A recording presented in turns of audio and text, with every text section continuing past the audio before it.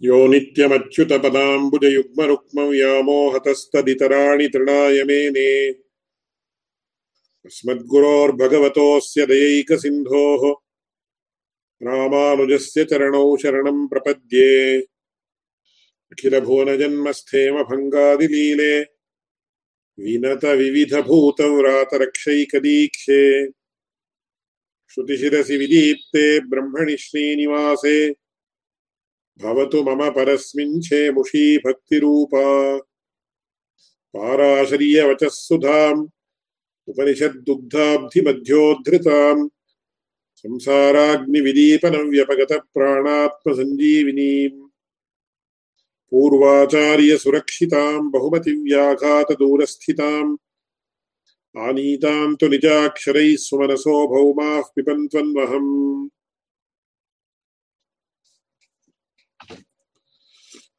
இந்த தஹராதிகரணம்னு சொல்லக்கூடிய அதிகரணத்தினுடைய கடைசி 2 சூத்திரங்களை இன்னைக்கு அனுசந்தானம் பண்ணலாம்.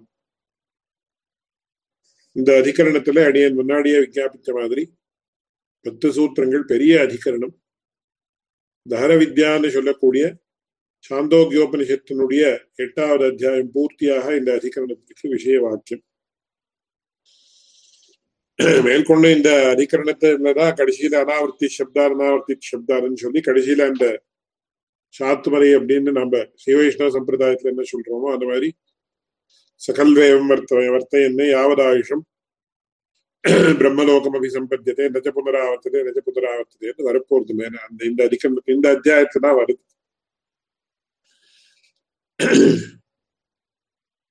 அதை பிரசங்காத்தடிய விஞ்ஞாபிச்சேன். இப்போ கடைசி 2 சூத்திரங்கள் அதனுடைய விவரணம் என்ன அப்படின்னு பார்க்கலாம். இதுக்கு முன்னாடி இருந்த சூத்திரத்தை சுருக்கமாக விவரித்து மேற்கொண்டு அடியன் விஞ்ஞாபிக்கிறேன். அல்பஸ்ருதேஹ இதி சேத் ததுக்தம் அப்படின்னு சொல்லி இங்க கேள்வி என்ன அப்படின்னு சொன்ன, இந்த பரமாத்மா பெரிய நிரதிசயமான பிருஹத்வம் அப்படின்னு பிருஹதி பிரம்மேதி அப்படின்னு சொல்லி பிரம்மா அப்படின்ற சப்தத்திற்கே ரொம்ப பெரிசானது, விபுவா இருக்கக்கூடியது, நித்தியம் விபும் சர்வகதம் சுசூக்ஷ்மம் அப்படின்னு சொல்லி என்ன சொல்றது. அப்படி இருக்கிறப்போ அந்த தஹராகாசம் சாட்சாத் பரமாத்மான்னு சொன்ன அது எப்படி இவ்வளவு ஒரு சின்ன இடத்துல இருக்கலாம் அப்படின்னு கேள்வி. அந்த கேள்விக்கு என்ன சொல்றாங்க, ததுக்தம், இதற்கு பதில் முன்னாடியே சொல்லியாச்சு சூத்திரக்காரர் சொல்ற. இங்க என்ன அர்பகௌகஸ்துவாத் அப்படின்னு சொல்லி நிச்சாயத்வாதேவம் யோமவச்சான்னு 1, 2, 1 சர்வத்திர பிரசித்தி அதிகரணம்னா அந்த அதிகரணத்துல இந்த கேள்விக்கு பதில் சொல்லியாச்சு. மறுபடியும் சொல்ல வேண்டிய தேவையில்லை. அப்படி இருந்தாலும் ரொம்ப சுருக்கமா 2 வாக்கியத்துல பகவத் ராமா வந்து இதை விவரிக்கிறேன். என்னன்னா, கல்பஷ்டுதேஹே இது சேத், since it is explained that the Dharakasha is very small in size, it should probably refer only to the Jivatman who is miniature in size. It is not correct to object in this manner. Taduktam. This objection has been answered earlier itself in 1:2:1. அப்படின்னு சொல்லி இங்க பகவத் ராமாந்திர அதைய ஸ்பஷ்டமா காட்டுறார். தஹரோஸ்மின் இதி அல்ப பரிமாண ஸ்ருதி ஆராக்ரோபமிதஸ்ய ஜீவஸ்யைவ உபபத்யதே. ஏன்னா ஆராக்ரோபமிதஸ்யான்னு சொன்ன வாராக்ர சதபாகஸ்ய சததா கல்பிதஸ்ய ச பாகோ ஜீவஸ்ய விஜ்ஞேயः சச்சாரந்த்யாய கல்பதேன்னு ஒரு வாக்கியம். அதனால அந்த அத்தியந்த சூக்ஷ்மமாக இருக்கக்கூடிய அணுபரிமாணக்கமாக இருக்கக்கூடியது ஜீவாத்மா அப்படின்னு இருக்கோ இல்லையோ, இங்கே ரொம்ப சின்னதா இருக்குன்னு சொன்னதுனால இது ஏன் ஜீவாத்மாவே இந்த தஹராகாசம் என்கிற சப்தம் குறிக்க கூடாது அப்படின்னா இல்லை. நது சர்வஸ்மாத்யாயசா பிரம்மணஹ இது சேத் அத்திர யதுக்தரம் வக்தவ்யம் தத் பூர்வமேவ உக்தம் நிச்சாயத்வாத் இத்யனேனா. என்ன பதில் அப்படின்னா அதுதான் இங்க முன்னாடியே காட்டப்பட்டது. என்னன்னா நிச்சாயத்வாத் அப்படின்னு mentioning the Brahman as a very small entity is purely for the sake of making it easily worshipable. It is therefore that immediately after mentioning it being smaller in size, it is also mentioned that it is bigger than the sky itself and so on. ரெண்டு முக்கியமான விஷயம். என்ன விஷயம் அப்படின்னு கேட்டா, பரமாத்மாவை அடையிறது சுலபமா கஷ்டமா அப்படின்னு ஒரு கேள்வி நிறைய பேர் கேட்கிறேன். ரொம்ப சுலபம் அல்ல, என்ன சிரமமே கிடையாது அப்படின்னு ஒரு விதமா சொல்றேன். யாருக்கு எப்படி எப்போன்னு கேள்வி கேட்கும். யாருக்கு என்ன நம்மாழ்வார் மாதிரியோ இல்ல ராமானுஜர் மாதிரியோ இல்ல யாரு இப்ப பூர்வாச்சாரியர்கள் இருக்காளே அவளை போலியோ இகலோகத்துல இருக்கக்கூடிய விஷயங்கள்ல எல்லாம் விரக்தி ஏற்பட்டு பரமாத்மனி யோ ரக்தா விரக்தா அபரமாத்மனின்னு சொல்ற மாதிரி இதர விஷயங்கள்ல எல்லாம் பத்னி புத்திராதிகளுடைய விஷயத்துல கிரக பத்னி புத்திர அதே மாதிரி ஐஸ்வர்யம் இந்த விஷயங்கள்ல எல்லாம் அவர்களுக்கு வைராக்கியம் ஏற்பட்டு அப்பேற்பட்டவர்களுக்கு ரொம்ப சுலபம். அடியோங்களை போல இருக்கக்கூடிய சாதாரணமானவர்களுக்கு எத்தனையோ பந்தங்கள் நமக்கு இருக்கு. அந்த பந்தங்கள் எல்லாம் இருக்கிறவர்களுக்கு ரொம்ப சிரமம். அதனால ரொம்ப சுலபம் ரொம்ப கடினம் ரெண்டும் சொல்லியிருக்கேன் அப்படின்னு யாருக்குன்னு வச்சுன்னு சொல்லு. உதாரணத்துக்கு இங்க இருந்து 100 meters ரன்னிங் ரேஸ் இருக்கு. ஸோ வித்தின் 10 seconds அதை ஓடணும் அப்படின்னு சொன்னேன். கார் லூயிஸோ இல்ல இவன் வேற யாரோ இப்போ மாரிஸ் கிரீனோ இவனோ இப்போ லேட்டஸ்டா யாரோ இருக்கு, அவர்களுக்கு ரொம்ப சுலபம். I can done, I will show now command, I will show you within few minutes. ஒரு 80 வயசோ இல்ல 60 வயசோ இருக்கிறவர்களுக்கோ இல்ல சரீரம் ஸ்தூலமாக இருக்கிறவர்களுக்கு ஓட முடியுமா? Even they may have to struggle for 6 months or 8 months, or even then they may not be able to do 100 meters within 10 seconds. ரொம்ப சுலபம் அப்படின்னா யாருக்குன்னா அப்பேற்பட்டவர்களுக்கு. யூசைன் போல்ட் அப்படின்னு 9.5 seconds he can run 100 meters. Yes, true. ஆனா வேற யாருக்காவது முடியுமான வேறவர்களுக்கு ரொம்ப சுலபம். நம்மாழ்வார் சொல்றா, அதெல்லாம் சொன்னா உபன்யாசமா போயிடும். பத்துடை எளியவர்க்கு அடியவர்க்கு எளியவன் பிறர்களுக்கு அரிய வித்தகன் அப்படின்னு சொல்லி பக்தி இருக்கிறவர்களுக்கு ரொம்ப சுலபமாக கிடைக்கக்கூடியவன், பக்தி இல்லாமல் இருக்கிறவர்களுக்கு ரொம்ப சிரமம். இந்த மாதிரி பிரகிருத்துல இங்க எதுக்காக பகவான் ரொம்ப ரொம்ப அணு பாவம் அப்படின்னு எதற்காக அணுன்னு சொன்ன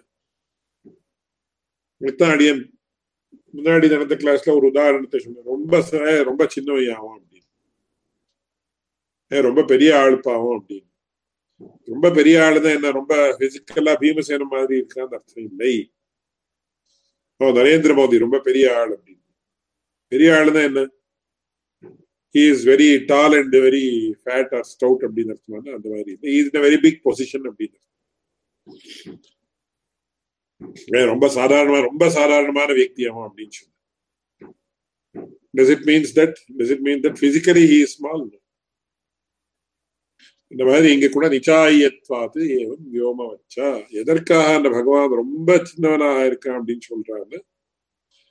ரொம்ப சின்னதான வஸ்துவை நாம் சுலபமாக உபாசனம் பண்ணலாம் அப்படின்ற அந்த விஷயத்திற்காக சுலபத்தையா தியேயத்துவ சூச்சனார்த்தம் அப்படின்னு சொன்ன மாதிரி அந்த பகவானை நாம் சுலபமாக தியானிக்கலாம். ஆனா இதுல குலசேகர ஆழ்வார் என்ன சொல்றாருன்னா, ஆலசியம் வியபனீய பக்தி சுலபம் தியாயஸ்வ நாராயணன். பகவானை ஸ்ரீமன் நாராயணனை தியானம் பண்ணி எப்படி தியானம் பண்ணாலும் அது பெரிய விஷயம். மறுபடியும் அந்த விஷயம் இப்போ வேண்டாம். தியானத்துக்கு ஆலம்பனம் என்னன்னு பெரிய கேள்வி வரும். அந்த விஷயங்கள் எல்லாம் வேற எங்கேயோ போயிடும். பிரகிருத்துல என்னன்னு அவன் சின்னவனாக இருக்கான்னு சொல்றதுக்கு உத்தேசம் என்ன அப்படின்னு சொன்ன சுலபத்தையா தியேயத்துவ சூச்சனார்த்தம் அப்படின்னு சொல்லி சுலபமாக அவனை தியானம் பண்றது சுலபம். அந்த process is easy because he is reachable, he is thinkable etcetera. ஒரு சின்ன வஸ்துவை சுலபமா நம்ம எப்படி ஹேண்டில் பண்றோம். இப்ப இங்க ஒரு பழம் இருக்குங்க, பழம் சின்னதா இருக்குன்னா you can handle it easily. என்ன வேணா you can play with it, you can do anything. பெரிய பலாப்பழம் அப்படின்னு ரொம்ப ஜாகிரதையா எடுத்துட்டு வர வேண்டியிருக்கு, கையெல்லாம் குத்தம், ஏதோ so many problems. So சின்னது அப்படின்னா easily handleable, you can handle it easily, you can do whatever you want அப்படின்ற மாதிரி பகவான் சின்னவனா இருக்கான் அப்படின்னு சொல்லி அல்பஸ்ருதேஹே அப்படின்னு சொல்லி எதற்காக ததுக்தம். அல்பனா இருக்கான்னு சொன்ன மாத்திரத்துக்கே இந்த தஹராகாசம் அப்படின்ற ஜீவாத்மாவை குறிக்காது. என்ன பரமாத்மாவும் ரொம்ப சின்னவனாக இருக்கான், அணோரணியானாக இருக்கான். எதற்காக சுலபத்தையா தியானார்த்தம். ரொம்ப சின்னதாலும் தியானம் பண்ண முடியாது, இன்னொரு விஷயம். பட் ரொம்ப பெரிசான விஷயத்தை தியானம் பண்றதை விட ரொம்ப சின்னதா இருக்கிறது relatively easily we can concentrate on that object if we know how it is, or if we are guided by a spiritually accomplished guru how to do dhyan. Nalla nichayatva devam vyomavaccha அப்படின்னு சொல்லி அங்க சொல்றது. அதுல அல்பஸ்ருதே, என்ன பகவான் ரொம்ப சின்னவனா இருக்கா இந்த தாராகாசத்தால என்ன குறிக்கப்படுறதோ அப்பேற்பட்டவன் ரொம்ப சின்னதுன்னு சொன்னபடியால ஹிருதயத்துல சின்னதா ஒரு சின்ன இடத்துல இருக்கான் அந்த தாராகாசமே அந்த பரமாத்மா அப்படின்னு சொன்ன ரொம்ப சாதாரணமான வியக்தியான கிடையாது. ரொம்ப சின்னதுன்னு எதுக்காக சொல்லிட்டு அப்படின்னு சொன்ன சுலபத்தையா தியானார்த்தம், அந்த பகவானை சுலபமா யார் வேணா தியானம் பண்ணலாம் அப்படின்றது காட்டுறதுக்காக அப்படி சொல்லிட்டே தவிர ஸ்வரூபத்தா அவன் சின்னவன் இல்லை அப்படின்னு சொல்லி இங்க சொல்றது. அல்பஸ்ருதே சேத் ததுக்தம் அப்படின்னு சொல்லி அதனுடைய விவரணம் கிளாஸ்ல அடியன் விவரிச்சேன். மேல்கொண்டு 9வது சூத்திரம் அனுகிருதேஸ்தஸ்ய இதச்சைததேவம் அப்படின்னு சொல்லி it is the supreme soul being denoted by the word Daharakasha here is further substantiated because tasya anukritehe cha left side la parunga the resemblance of the Jivatma who is liberated with the Paramatma is the result of his grace only. Through this occurs his Swarupavirbhava. Therefore, it is the Supreme Soul being denoted by the word Daharakasha. Tasya Daharakashasya Parasya Brahmanaha Anukarati Apatapapmatvadi Gunakaha Vimuktabandha Pratyagatma Na Daharakasha. तद अनुकारः न एन्ना அப்படினா तत्साम्यं तथा हि प्रत्यगात्मनः विमुक्तस्य परब्रह्म अनुकारः श्रूयते यदा पश्यते रुक्मवर्णं कर्तारमीशं पुरुषं ब्रह्मयोनिं तदा विद्वान् पुण्यपापे विधूय निरञ्जनः परमं साम्यम् उपैति. अतः अनुकर्ता प्रजापतिवाक्यनिर्दिष्टः अनुकार्यं ब्रह्म दहराकाशः. என்ன சொல்றது அப்படின்னு கேட்டார். இந்த ஜீவாத்மாவும் கூட பரமாத்மாவை அனுகரிக்கிறான். அனுகரணம் பண்றதுன்னா இமிட்டேட் பண்றதுன்னு அர்த்தம். பட் இமிட்டேட் பண்றதுன்னா generally it is in a bad sense. It is just imitation jewelry அப்படின்னு. So imitation அப்படின்னா you imitate to take somebody for a ride. இன்னொருத்தரை ஏமாத்துறதுக்கு இமிட்டேஷன் பண்றது ஒரு விஷயம். ஆனா இங்க அந்த மாதிரி இல்லை. அனுகரணம் அப்படின்னா ஒருத்தரை ஃபாலோ பண்றது. அனுசரணம் அப்படின்னு சொல்லுவேன். அனுசரிக்கிறது, குருவை அனுசரிக்கிறான் அப்படின்னு சொல்றதுக்கும் குருவை அனுகரிக்கிறான்னு சொல்றதுக்கும் கொஞ்சம் வித்தியாசம். அனுசரிக்கிறது என்ன, following in the footsteps of the guru.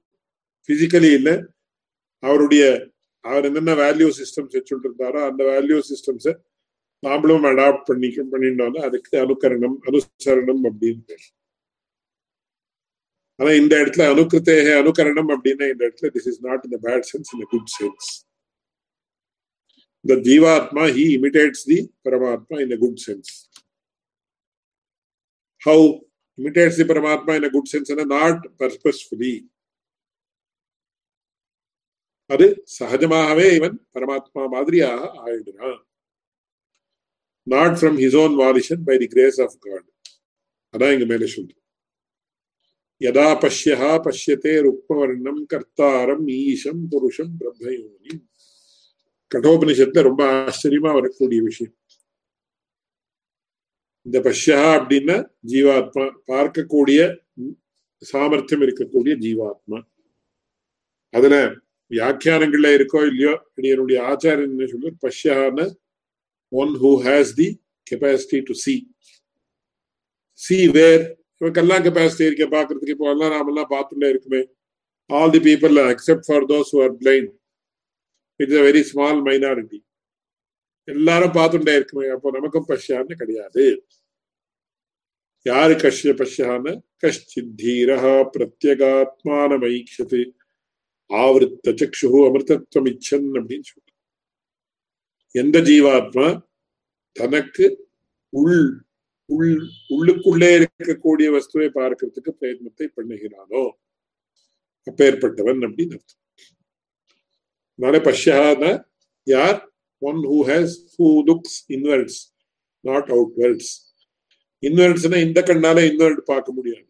அது நெஞ்சென்னும் உள்கண்ணேல் காணும் உணர்வுன்னு சொன்ன மாதிரி அந்தர்திருஷ்டியில் யோகிபிகி தியானகம்யம், யோகி ஹிருத் தியானகம்யம் அப்படின்னு சொல்ற மாதிரி அந்த அந்தர்திருஷ்டியிலே யார் பரமாத்மாவை பார்க்கிறாரோ, யதா பஷ்யா பஷ்யத்தே ருக்மவர்ணம்.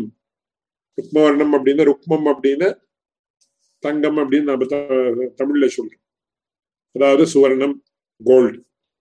இந்த கோல்டன் ஹியூ இருக்கக்கூடிய, ருக்மவர்ணனாக இருக்கக்கூடிய, சுவர்ணவர்ணனாக இருக்கக்கூடிய அந்த பகவானுக்கு எப்பொழுதும் சுவர்ணவர்ணகா அப்படின்னு அப்படியே கொதிக்கிற தங்கம் மாதிரி செழிப்பான yellowish, red or reddish yellow, எப்படி வேணா வச்சுக்கணும், அந்த மாதிரி இருக்கான்னு சொல்லி சாஸ்திரங்கள்ல சொல்றோம். அப்படி இந்த ஜீவாத்மா யதா ருக்மவர்ணம் கர்த்தாரம் ஈஷம் புருஷம் பிரம்மயோனிம். கர்த்தாரம் ஜெகத்கர்த்தா, ஈஷா எல்லாவற்றுக்கும் ஈஸ்வரனாக இருக்கக்கூடியவன், எல்லாவற்றையும் ப்ரொடெக்ட் பண்ணக்கூடியவன். ஈஷம் புருஷம், புருஷான பரமாத்மா தான். புருஷான புருஷ சூக்தத்துல சொல்ற மாதிரி சஹஸ்ரசீர்ஷா புருஷான ஜீவாத்மா இல்லை, பரமாத்மாவுக்கு புருஷான்னு பேர். புருஷம் பிரம்மயோனி, பிரம்மயோனிம் அப்படின்னா பிரம்மைவ யோனிஹி பிரம்மயோனிஹி, பிரம்மரூபமாக இருக்கா, யோனி ரூபமாக எல்லாவற்றுக்கும் சக்கரத்துக்கும் காரணமாக இருக்கக்கூடியவன். அப்பேற்பட்ட பரமாத்மாவை பார்க்கிறானோ யாரே இந்த ஜீவாத்மா. ததா அப்பொழுது இந்த ஜீவாத்மா ததா வித்வான். வித்வான் அப்படின்னு சொன்ன பரமாத்ம ஞானம் இப்பேற்பட்ட ரீதியிலே ஏற்பட்டிருக்கக்கூடிய ஒரு ஜீவாத்மா. புண்ணிய பாப்பே விதூய, புண்ணிய பாப்பங்களை தாண்டி, புண்ணிய பாப்பங்களை எல்லாம் விட்டு அதுக்கப்புறம் நிரஞ்சனகா பரமம் சாமி. நிரஞ்சனகா எந்த தோஷமும் இல்லாமல், எந்த தோஷத்தினுடைய ஒரு ஸ்பிருக்கும் இல்லாமல் பரமம் சாமியம் உபைதி. இந்த பரமாத்மாக்கும் இவனுக்கும் என்ன வித்தியாசம்னு கண்டுபிடிக்க முடியாத அளவுக்கு சமனாக ஆயிடுறான். சாலோக்கியம், சாரூக்கியம், சாமீக்கியம், சாயுக்கியம் அப்படின்னு எல்லாம் கிரமமா சொல்லியிருக்கு. அதனால நிரஞ்சன பரமம் சாமியம் உபைத்தின்னு சொல்லியிருக்கிறபடியான எப்படி யாரால என்ன பரமாத்மாவுடைய சங்கல்பத்தாலே, பரமாத்மாவுடைய அனுகிரகத்தாலே இதம் ஞானம் உபாசித்த மம சாதர்மியமாகதாக அப்படின்னு இன்னொரு இடத்துல பகவத்கீதையே வருது. இதம் ஞானம் உபாசித்த மம சாதர்மியமாகதாக. சாதர்மியம் அப்படின்னு எனக்கும் அவனுக்கும் almost all characteristics are equal. 99% of the characteristics are equal between the realized Jivatma who becomes Mukta and the Paramatma. அதனால பரமாத்மா அவனுடைய கிருப்பையாலே பரமாத்மா என்ன பண்றான்னா, ஒருத்தருடைய விஷயத்துல அவனுக்கு கிருப்பை ஏற்பட்டு அவன் என்ன பண்றான், தனக்கு எப்படி எந்த ஸ்தானம் இருக்கோ அதே ஸ்தானத்தையே அவன் பரமாத்மா கொடுக்கணும். பரமாத்மாவை தன்னுடைய நிரேயத்துக்குமோ சயத்துக்குமோ அந்த சர்ச்சைகளை தான் தனியா வச்சுக்கணும். மொத்தத்துல பரமாத்மானுடைய கிருப்பையால, பரமாத்மா தன்னுடைய ஸ்வயம் பிரேரித்தமான கிருப்பையால என்ன பண்றான்னு நமக்கு இந்த ஒரு சாமியத்தை கொடுக்கிறான். அப்போ இங்க கொடுக்கிறவன் பெரியவனா, எடுத்துக்கிறவன் பெரியவனா? கொடுக்கிறவன் தான் பெரியவன். எப்போ தாத்தான்னு கொடுக்கக்கூடியவன் அவனுடைய கை எப்பொழுதும் மேலே இருக்கு. ஸ்வீகர்த்தா அப்படின்னு அவனுடைய கை எப்பொழுதும் இப்படி கீழே இருக்கு. சோ யார் பெரியவன்? தாத்தா தானே பெரியவன். இப்போ ஸ்வீகர்த்தா பெரியவன் இல்லையே. அதனால இங்க அப்படி நிரஞ்சன பரமம் சாமி உபைத்தின்னு அந்த பரமாத்மாவே தன்னுடைய கிருப்பையாலேயே நமக்கு அந்த தன்னுடைய சாமியத்தை கொடுக்கிறான். அப்ப யார் பெரியவான? பரமாத்மான பெரியவன். அவன் தான் இங்க சொல்லப்படுறான் அப்படின்னு இந்த சூத்திரத்தினுடைய அர்த்தம்.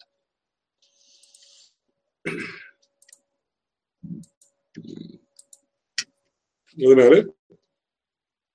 தத் சாமியம் ததாஹி பிரத்யேகாத்மனஹ விமுக்தஸ்ய, முக்தியை அடைந்த பிரத்யேகாத்மாவுக்கு, அதாவது ஜீவாத்மாவுக்கு பரபிரம்ம அனுகாரஹ ஸ்ரூயதே. அனுகாரா அப்படின்னா இமிட்டேஷன் அப்படின்னா he does not imitate intentionally. Automatically, by the grace of God himself, he becomes like the jiva, like the paramatma. அப்படின்னு சொல்லி நிரஞ்சனா பரமம் சாமி ரொம்ப ஆல்மோஸ்ட் ஆல் ஆஸ்பெக்ட்ஸ்ல he resembles the paramatma only அப்படின்னு சொல்லி அனுகர்த்தா பிரஜாபதி வாக்கிய நிர்திஷ்டா ஜீவாத்மா அனுகாரியம் பிரம்ம தஹராகாட்சா அப்படின்னு சொல்லி இந்த காரணத்தாலேயும் இங்க தஹராகாஷ சப்தத்துக்கு பரமாத்மாதார்த்தம் அப்படின்னு தெரியுது. மேற்கொண்டு கடைசி சூத்திரம் இந்த அதிகரணத்துல அபி ஸ்மரியதே அப்படின்னு சொல்லி it is the supreme soul. Left சைட்ல மேல பாருங்க, being denoted by the word Daharakasha here is further substantiated, and the aspects of previous sutra are also further proved. Thus ஸ்மரியதே அபி, ஸ்மரியத்தை என்ன ஞாபகப்படுத்தப்படுறதுன்னு லிட்ரல் மீனிங். ஆனா இந்த இடத்துல ஸ்மிருதி கிரந்தத்திலையும் இந்த விஷயம் தான் சொல்லப்பட்டிருக்கு. ஈவன் தி பகவத் கீதான்னு பண்ணிக்கணும், இந்த வேர்ல்ட விட்டு போயிருக்கு. mentions that the liberated jivatma becomes almost like the paramatma அப்படின்னு சொல்லி அதுதான் இங்க சொல்றார். சம்சாரிணஹா அபி முக்தாவஸ்தாயாம், சம்சாரி இப்பொழுது பத்த ஜீவாத்மாவாக இருக்கக்கூடிய ஒரு வியக்தியும் கூட, பத்த ஜீவாத்மாவாக இருக்கக்கூடியவனும் கூட முக்தாவஸ்தாயாம், இந்த முக்தி அவஸ்தையில பரமசாமியாபத்தி லட்சணா பரபிரம்மானுகாரா ஸ்மரியதே. எப்ப ஏற்பட்ட பாவங்கள் எல்லாம் பண்ணிருந்தாலும் கூட பகவானுடைய கிருபையால அவனுக்கு கர்ம சம்பந்தம் எல்லாம் கழிஞ்சுதுன்னு சொன்னா அப்ப என்ன ஆகும்? சம்சாரியா இருக்கிறவனும் கூட முக்தாவஸ்தையில பரமாத்மானுடைய பரமசாமியாபத்தி லட்சணா பரபிரம்மானுகாரா, அவன் இந்த பரமாத்மாவுக்கும் இவனுக்கு எப்படி என்ன வித்தியாசம்னு தெரியாது. ஜீவாத்மா வேற பரமாத்மா வேறேன்னு தெரியாத அளவுக்கு ரெண்டு பேருக்கும் ஒரு சாமியம் ஏற்பட்டுள்ளது. இதம் ஞானம் உபாசித்து மம சாதர்மியமாகத்தா, இப்பதான் அடிய விஞ்ஞாபித்த இந்த ஸ்லோகம் இங்க ஸ்பஷ்டமா எடுக்கப்பட்டிருக்கு. அப்பேற்பட்டவர் சர்க்கே பினோபஜாயந்தே பிரளயேன வியதந்தி ச, அப்பேற்பட்ட மம சாதர்மியமாகத்தாக என்னுடைய என்ன தர்மங்கள் இருக்கோ அதே தர்மங்கள் அவர் எல்லோருக்கும் உண்டு. அப்பேற்பட்டவர்கள் அவர்களுக்கு மறுபடியும் ஜனன மரண பயம் கிடையாது. சர்க்கேபி நோபஜாயத்தே, சர்க்கம் அப்படின்னு சிருஷ்டியான சமயத்துல மறுபடியும் அவர்களுக்கு பிறப்பு கிடையாது. பிரளயே நவியசந்திச்ச, பிரளயத்தினுடைய சமயத்துல மரணம், சிருஷ்டியே எப்போ இல்லையோ ஜனனமே எப்போ இல்லையோ மரணம் வரத்துக்கு சாத்தியமே. ஜனனம் வந்தாச்சுன்னா மரணம் வந்துதான் ஆகணும். அப்படி மரணமே வரக்கூடாது நமக்கு, என்ன ஜனனமே வராமல் இருக்கிற மாதிரி நம்ம ட்ரை பண்ணணும் அப்படின்னு தான் இங்க சொல்றோம். அப்படின்னு சொல்லி இங்க பகவத்கீதையினுடைய வார்த்தையை எடுத்து காட்டுறோம். இதுக்கும் பேர்ல ஒரு முக்கியமான விஷயம், என்ன விஷயம் அப்படின்னா கேச்சித்து அனுகிருத்தேஸ்தஸ்யதா அபிஸ்மரியதே இது சூத்திரத்வயம் அதிகரணாந்தரம் தமேவ பாந்தம் அனுபாதி சர்வம் தஸ்ய பாசா சர்வம் விபாதி இத்யஸ்யாஹ ஸ்ருதேஹ பரபிரம்ம பரத்வ நிர்ணயாய பிரவர்த்தம் வதந்தி. தத்து அதிருஷ்யத்வாதி குணகோ தர்மோக்தே ஜுஹ்வாத்யாயதனம் சசப்தாத் இத்யதிகரணேன இத்யதிகரணத்வயேன தஸ்ய பிரகரணஸ்ய பிரம்ம விஷயத்வ பிரதிபாதனாத் ஜோதிஷ்சரணாபிதானாத் இத்யாதிஷு பரஸ்ய பிரம்மணः ஆரூபத்வ அவகதேஷ்ச பூர்வபக்ஷ அனுத்தானாத் அனுக்தம் சூத்ராட்சர வைரூப்யச்ச. என்ன விஷயம் சொல்றார் அப்படின்னு கேட்டார். அத்வைத சித்தாந்தத்துல என்ன பண்றாங்க, இந்த தஹராதிகரணம் அப்படின்றது 8 சூத்திரத்துக்கு முடிச்சு விடுறோம். அதுக்கப்புறம் அனுகிருத்திய அதிகரணம் ஒரு அதிகரணத்தை புதுசா ரச்சனம் பண்ணி அனுகிருத்தேஸ்தஸ்யதான்னு அபிஸ்மரியத்தைன்னு இந்த 2 அதிகரணத்தையும் ஒரு தனி 2 சூத்திரத்தையும் தனி அதிகரணமாக பண்றோம்.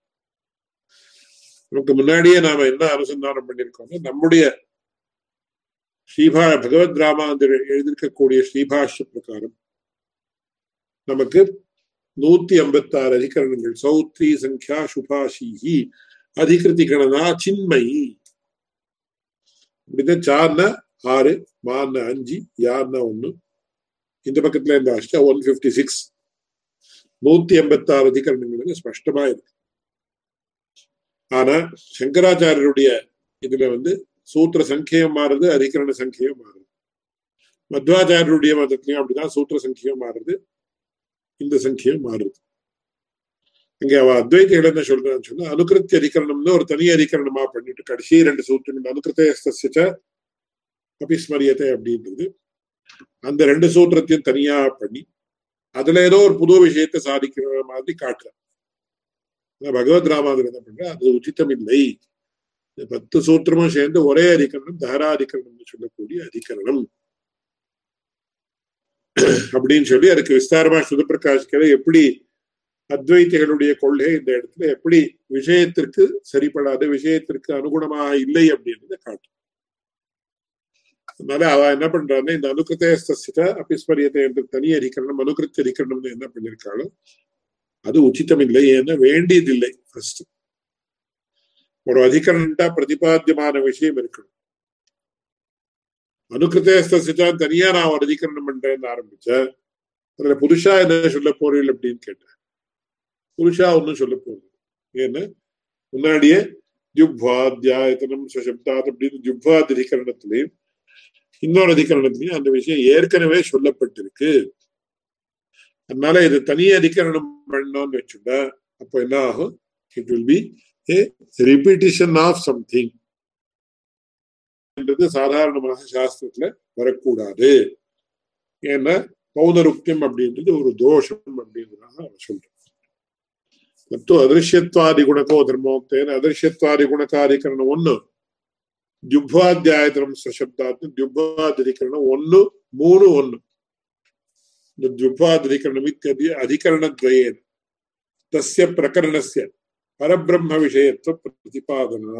முன்னாடியே இந்த மந்திரங்களெல்லாம் எப்படின்னு கேள்வி பண்ணிட்டு அந்த மந்திரங்களுக்கெல்லாம் பதில் சொல்லியாச்சு. அதுக்கும் பேர்ல ஜோதிஷ்சரணாபிதானாதித்யாதிஷு பரபிரம்மணா பாரூபத்துவ அவகதேஷ்ட. பரமாத்மா எப்பேற்பட்டவன் அப்படின்னு ஜோதி ரூபனாக இருக்கான். பரம் சுடர் பரம் சுடர் பரம் சுடர்னா ஆழ்வார் எங்க போனாலும் பரமாத்மா எப்படி இருக்கான்னா ஜோதி ரூபனாக இருக்கான் அப்படின்னு சொல்றது. நாராயணானுவாக்கத்தையும் ஸ்பஷ்டமா சொல்றது. அப்புறம் இன்னொரு இடத்துல தம் தேவா ஜோதிஷாம் ஜோதின்னு சொல்றது. பரமாத்மா ஜோதிகளுக்கும் ஜோதியாக இருக்கக்கூடியவன் அப்படின்னு நிறைய வச்சனங்கள் இருக்கு. அதனால இங்க என்ன சொல்றது, ஜோதிஷ்சரணாபிதானாதித்யாதிஷு பரஸ்ய பிரம்மணா பாரூபத்துவ அவகதே. அந்த பரமாத்மா எப்படி ஒரு அத்தியுதமான ஜோதி ரூபமாக இருக்கிறான். அங்குஷ்டமாத்திர புருஷ ஜோதிரிவா தூமகா. அதனால இந்த ஜோதி ரூபனாக இருக்கிறான் அப்படின்னு சொல்றது அதெல்லாம் ஜுப்வாதிகரணத்துல சொல்லியாச்சு. அதிருஷ்யத்வாதி குணக்கோ தர்மோக்தேன்னு சொல்லி அதிருஷ்யத்வாதி குணக்காதிகரணத்திலையும் சொல்லியாச்சு. இந்த அம்சத்தை முன்னாடியே 2 சூத்திரங்களிலேயே பிரதானமாக சொல்லியிருக்கிறபடியால இதற்காக இந்த விஷயத்தை சொல்றதுக்காக தனியா ஒரு அதிகரணம் பண்றது என்று உச்சிதமில்லை.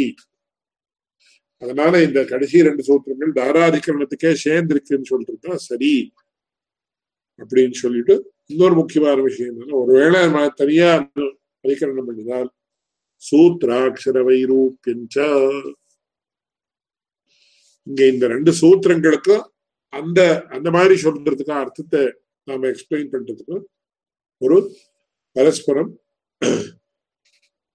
ஐக்கரூப்பியம் கிடையாது, சாரூப்பியம் கிடையாது, வைரூப்பியம் ஏற்பட்டுவிடும். இதனால நாம பகவத் ராமானுஜர் என்ன சொல்லியிருக்காருன்னா சூத்ராட்சராணி வியாக்கியாசியந்தேன்னு சொல்லிட்டு எப்பொழுதும் வியாக்கியானம் பண்றோம். எப்படி பண்ணணும்னு கேட்ட மூலக்காரனுடைய ஆசயத்திற்கு விரோதம் இல்லாமல் வியாக்கியானத்தை பண்ணணும். ஒருவேளை மூலக்காரருக்கு விருத்தமான ஆசயத்தை ஒருத்தன் காட்டினாலும் அது வியாக்கியானமே ஆகாது. ஏன்னா வியாக்கியானத்தோ விசேஷ பிரதிபத்தி அப்படின்னு சொல்லு.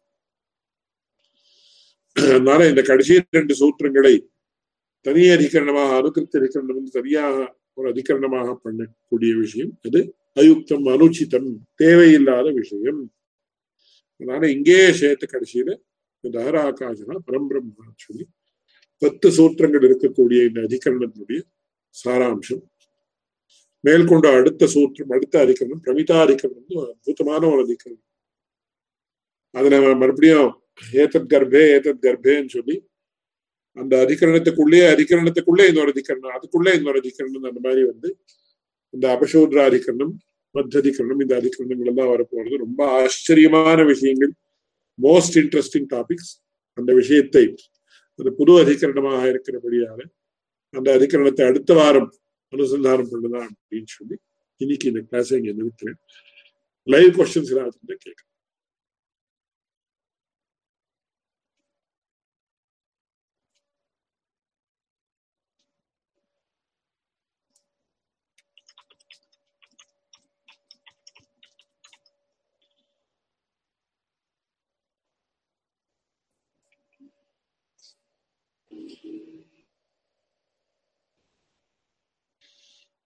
இதுக்கு முன்னாடி நடந்த கிளாஸ்ல சில முக்கியமான விஷயங்கள் தான் சொல்லப்பட்டிருக்கு. இந்த சூத்திரங்களுடைய அமைப்பு எப்படி இத்தியாதி விஷயங்கள் யாருக்கு இன்ட்ரெஸ்ட் இருக்கோ அவ அவசியமாக அந்த கிளாஸை கேட்டுட்டு அந்த கிளாஸ்லயே ஏதாவது கொஸ்டின்ஸோ இல்ல டவுட்ஸோ இருந்தா அதை கேட்கலாம் அப்படின்னு சொல்லி இந்த ஒரு விஷயத்தோட இந்த கிளாஸ் நிறுத்துறேன். அடுத்த சண்டே அன்னைக்கு மறுபடியும் அடுத்த அதிகரணத்தோட அனுசந்தானம் பண்ணுவோம். யோ நித்யமச்சுத பதாம்புஜயுக்ம வியாமோஹதஸ்ம. Please tell me your doubt. Hindu ஒரு கொஸ்டின் இருக்குன்னு கேட்கிறேன்.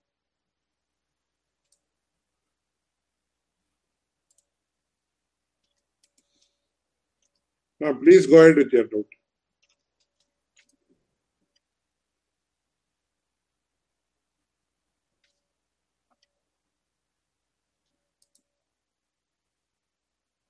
Please, you can tell the question or you can type it.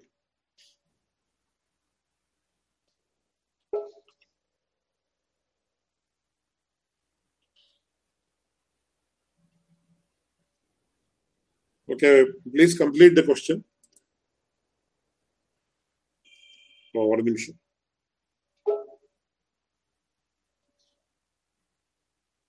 Please unmute yourself and ask the question.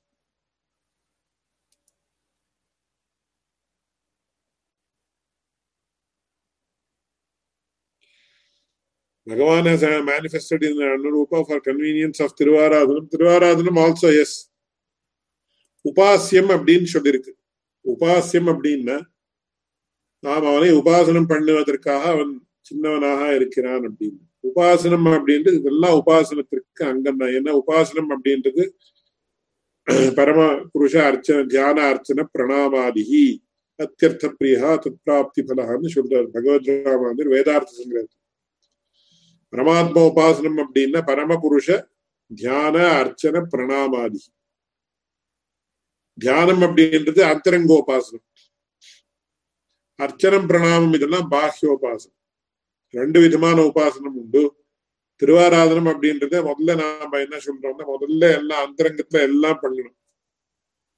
அவனுக்கு சகல விதமான உபச்சாரங்களையும் அந்தரங்கத்துல நாம அர்ப்பிக்கணும். அதனாலதான் திருவாராதன கிரமத்துல அந்த ஸ்லோகமே என்ன சொல்றதுன்னு, பகவன் புண்டரீகாட்ச ஹிருத்யாகந்து மயா கிருதம் ஆத்மசாத் குரு தேவேஷ பாஹ்யைஸ்துவாம் சம்யகர்ச்சையேன்னு எல்லா திருவாராதன கிரமத்திலையும் ஸ்பஷ்டமா இருக்கக்கூடிய ஒரு ஸ்லோகம். இது ரொம்ப முக்கியமான விஷயம். நல்ல கேள்வி. என்ன கேள்வி, என்ன விஷயம் சொல்றதுங்க? என்ன முதல்ல திருவாராதனம் பண்ணணும்னா அதுக்கு என்னன்னா அதுக்கெல்லாம் பூத சுத்தின்னு பெரிய விஸ்திருத்தமான கிரமம் இருக்கு. அதெல்லாம் எங்க யாரும் பண்ணிண்ட பெரிய மதம் இல்ல, கோயில்கள்ல எல்லாம் நடந்துட்டு இருக்கலாம். பட் ரொம்ப பேருக்கு அந்த விஷயம் தெரியாதுன்னு அவ்வளவு மட்டும் தெரியுது. அதை பத்தி நம்ம கிரந்தங்கள்ல ரொம்ப ஆச்சரியமா ஆகம கிரந்தங்கள்ல எல்லாம் விஸ்தாரமா சொல்லியிருக்கோம். அதுல முக்கியமா என்ன விஷயம்னா இந்த ஹிருத்யாகம்னு முதல்ல நாம அந்தரங்கத்துல பகவானுக்கு சகல விதமான உபச்சாரங்களையும் பண்றது ஹிருத்யாகம். யாகான்னு எது தேவ பூஜாயாம் தேவதோத்தேசக திரவிய தியாகான்னு சொல்லி நாம ஹிருதயத்துல இருக்கக்கூடிய பகவானுக்கு எல்லா விஷயத்தையும் முதல்ல நாம் பண்ணணும். அதை சொல்லிவிட்டு அதுக்கப்புறம் ஹிருத்யாகம் பூர்த்தியா பண்ணதுக்கு அப்புறம் பாஹ்யைஸ்துவாம் சம்யகர்ச்சைன்னு பாஹ்யமான ஆராதனம் பண்ணணும். சோ ஹிருதய புண்டரீகத்துல ஆராதனை பண்ணணும் அப்படின்னு சொன்னா அதுக்கு அந்த பகவான் ஹிருதயத்துல இருக்கிற மாதிரி சின்னதாக இருக்கணும். திருவாராதனம் பண்ணா நம்ம கை கெட்டணும் அப்படின்னு சொன்ன. அதுல கூட பெரிய விஷயங்கள் தான் உண்டு. என்ன விஷயம் அப்படின்னா, ஒரு இந்த பர்சன்ஸ் ஓன் ஹவுஸ் அவ எப்படி எவ்வளவு பெரிய பகவானை வச்சுக்கணும்னா, சாலிகிராமத்தை யார் வேணா ஆராதிக்க எந்த தோஷமும் கிடையாது. சாலிகிராமத்துக்கு பிரதிஷ்டையும் கிடையாது. எத்தனை நாள் வச்சாலும் அது இந்த சாநித்தியம் அங்கேருந்து போறதும் கிடையாது. சாலிகிராமம் 10 வருஷம் யாரோ ஒருத்தர் திருவாராதனமே பண்ணல. சடந்தா சாலிகிராமம் 7 பண்ணிக்கலாமா? 7 பண்ணிக்கலாம். பால்ல திருவாராதனம் திருமஞ்சனம் பண்ணி நேர கோயிலாழ்வார்ல 7 பண்ணிக்கலாம். மறுபடியும் ஏதோ ஒரு 2 வருஷம் முடியவே இல்லை, சுவாமி ஃபாரின் போயிட்டேன்னா நோ ப்ராப்ளம். சாலிகிராமத்துல என்னைக்கும் அந்த பகவானுடைய சாநித்தியம் இருந்தே இருக்கும் அப்படின்னு சொல்லிட்டு. மூர்த்தி பூஜை அப்படின்னு வந்தாச்சுன்னா ஒரு சுபாஷயமான விக்கிரக ரூபமாக, அதாவது ஒரு மூர்த்த ரூபமாக, இப்போ இந்த ரங்கநாதருடைய விக்கிரகம், இந்த விக்கிரகம், அந்த விக்கிரகம் அப்படின்னு தான் சொல்றோமோ இல்லையோ, அதுக்கு என்ன சொல்லியிருக்காரு, ஒரு திருமாளிகையில ஒரு அகத்துல இந்த persons house it can be இந்த முஷ்டி பிரமாணம்னு சில இடத்துல சொல்றது ஆகமத்தில். ஒருத்தர் தன்னுடைய அகத்துல முஷ்டி இவ்வளவு இந்த அளவுக்கு, that is the size about 6 inches அப்படின்னு வச்சுக்கணும். ஜென்ரலா அவளுடைய முஷ்டி பிரமாணம் கொஞ்சம் வித்தியாசம். அப் டு 6 inches இருக்கக்கூடிய மூர்த்தியை ஆராதிக்கலாம்னு ஒரு இடத்துல சொல்லுது. அதுக்காட்டிலும் பெரிதான மூர்த்தியை வச்சுக்க கூடாது ஆத்துல அப்படின்னு. வச்சுக்க கூடாதுன்னு தப்புன்னா எந்த அர்த்தத்துல, ஒரு கிரகஸ்தன் அந்த மூர்த்திக்கு அனுகுணமாக சமர்ப்பிக்கணும்னு இருக்கு. அந்தந்த மூர்த்திக்கு அனுகுணமாக இந்த மாதிரி உபச்சாரங்கள் எல்லாம் சமர்ப்பிக்கணும்னு இருக்கு. அந்த மாதிரி பண்ண முடியாமல் போய் அபச்சாரங்கள் எல்லாம் ஏற்படணும். அதுக்காக அந்த மாதிரிதான் வச்சுக்கலாம் அப்படின்னு. பெரிய மூர்த்தியெல்லாம் வச்சுக்கிறது அப்படின்றது பழைய காலத்துல ஆச்சாரிய புருஷர்களுடைய திருமாளிகள்ல இருக்கு. அந்த மாதிரி பெரிய திருமேனிகள் எல்லாம் அந்த மாதிரி இருக்கக்கூடிய ஸ்ரீ விக்கிரகங்கள் அதை யார் வச்சுக்கலாம்னா, அந்த மாதிரி பூர்வாச்சாரியாருடைய பரம்பரையாக யார் இருக்கோ அந்த மாதிரி அவ வச்சுக்கலாம் அப்படின்னு எல்லாம் நிறைய நியமங்கள் எல்லாம் உண்டு. மொத்தத்துல இப்போ நமக்கு நம்ம புத்தி கேட்டனால அதுக்குதான் இந்த எக்ஸாம்பிள் கொடுத்த, இந்த பழத்தினுடைய எக்ஸாம்பிள் முன்னாடி இந்த beginning of the class I gave that example. இந்த மாதிரி ஒரு சின்ன இந்த மூசம்பி பழம்னு சொல்லுவாரு, I can handle it easily. இந்த சிப்பை எல்லாம் உருவிட்டு எடுத்துட்டு நான் ஈஸியா சாப்பிட்டுக்கலாம். ஒரு பலாப்பழம் பெரிசா இருக்கு, இவ்வளவு பெரிசா இருக்கும், அது சாப்பிடுறதுன்னா எப்படி? அதுக்காக it require special skills to even cut the fruit. அதை திருத்துறதுன்னு சொல்லுவா. அது அந்த மாதிரி திருத்தி அதனுடைய அதுல இதெல்லாம் இருக்கோ அதெல்லாம் கிராமத்துல வளர்ந்து அந்த மாதிரி யாருக்கு ட்ரைனிங் இருக்கோ அவதான் திருத்த முடியும். இந்த காலத்துல if you ask any Tom Dick and Harry in city, யார் தொடர்றதுக்கே தெரியாது, எங்க இருந்து கட் பண்ணோம்னு கூட தெரியாது. அதனால சின்னதா இருக்கிறதுன்றது எப்போ எந்த அர்த்தத்துல நமக்கு அனுகூலம் அப்படின்னா, தியான விஷயம், உபாசனா விஷயம், அதற்கு அந்த சின்னதா இருக்கிறது அப்படின்றது அனுகூலமாக இருக்கு. அதுக்காக பகவான் சின்னவனாக இருக்கான் அர்த்தமே தவிர not small in stature or anything like that அப்படின்ற அர்த்தத்தில் சொல்லப்பட்டிருக்கு. I hope I have answered your question. Swami Aryan, but in the Anurupam, everyone cannot experience the Anurupam of Bhagavan illingla Swami? Ama. Then how are they able to access that? இது ஒரு விஷயம் முக்கியமா என்னன்னா, பிரம்ம வித்யில அந்த மாதிரி சொல்லி கொடுத்துருக்கா. இப்ப தாராகாசம்ல நமக்கு புரியுதுல, இங்க ஆகாஷா தஸ்மின் சன்வேஷ்டவியம் அப்படின்னு எல்லாருடைய ஹிருதயத்திலயும் தாராகாச ரூபியாக பகவான் இருக்கான்னு சொல்றான். Are we able to realise it? அதுக்காக தான் நாம உபாசனங்கள் எல்லாம் பண்றது. இந்த அர்ச்சனம் தியானம், தியானம் பரம புருஷ அர்ச்சன தியான அர்ச்சன பிரணாமாதி அத்தியர்த்த பிரியா தத் பிராப்தி பலஹ. To realise that the Paramatma who is in the form of Dahara Kasha exists here, we have to do all these things. ஆனா இந்த பிரம்ம வித்யில எப்படி சொல்லி கொடுத்திருக்கா அந்த காலத்துல தெரியுது. அந்த காலத்துல they had the facility to, அந்த மாதிரி they had the facility in the sense, facility னா ஏதோ பில்டிங் இருக்கணும் இது அந்த அர்த்தத்துல இது. அந்த மாதிரி இன்ஹெரண்டா அவளுக்கு ஒரு ஆத்தியாத்மிகமான ஒரு சாமர்த்தியம் இருக்கு. And the Samarthitya vechundu, they used to give the Shishya also an opportunity to have the vision of the Supreme Lord. அதுக்கு நிறைய கதைகள் தான் இருக்கு நம்ம பெரியவாளுடைய கதைகள். அதனால பிரம்ம வித்யில சொல்றது ஒரு விஷயம். அதுல அவன் நேரா காட்டிட்டு பாருப்பா பகவான் இந்த மாதிரி இருக்கா, நீ கண்ணு மூடிட்டு உட்காருன்னு சொல்லி ஒரு தோட்டம் விட்டு பண்ணி இந்த மாதிரி பண்ணிட்டு. பட் இப்போ நமக்கு என்ன டு ரியலைஸ் தட் அந்த இது தஹராகாச ரூபியா பகவான் இருக்காங்க. அதற்காக நமக்கு என்னென்ன சாதனங்கள் தான் நாம சொல்லியிருக்காளோ அதெல்லாம் நாம பண்ணணும். பரமபுருஷ தியான அர்ச்சன பிரணாமாதி அத்தியர்த்த பிரியா தத் பிராப்தி பலஹா. பகவானுக்கு இஷ்டமான அர்ச்சனம் தியானம் பிரணாமம் இதெல்லாம் பண்ணணும். அந்த மாதிரி பண்ணிதான் என்ன ஆகும், அவனுக்கு ஒரு பிரீத்தி ஏற்பட்டு அவன் என்ன பண்றான், அவன் தன்னையே நமக்கு காட்டி கொடுக்கிறான். அப்படி சரியா? Has the question been answered? So மங்கள ஸ்லோகத்தோட நீ இந்த கிளாஸ் முடிக்கிறேன். யோ நித்யம் அச்சுத பதாம்புஜ யுக்ம ருக்மம் வியாமோஹதஸ்தரிதராணி திருணாய மேனே அஸ்மத்குரோர் பகவதோஸ்ய தயைக சிந்தோஹ ராமானுஜஸ்ய சரணோ சரணம் பிரபத்யே. இதுக்கு முன்னாடி நடந்த கிளாஸ்ல ரொம்ப ஃபண்டமெண்டலான சில விஷயங்கள் எல்லாம் என்னுடைய ஆச்சாரியன் எப்படி சொன்னாரோ அந்த மாதிரியாக விஞ்ஞாபிக்கப்பட்டிருக்கு. அந்த கிளாஸ்ல லைவாக ஒருத்தர் 2 பேர் தான் வந்திருந்தான்னு தெரியுது. So if people are interested, that class may be listened to because it has several fundamental issues that have been mentioned as per the words of my acharya. So I request people to kindly go through the class and revert to me with any comments or feedback, etc. Srimate Ramanujaya.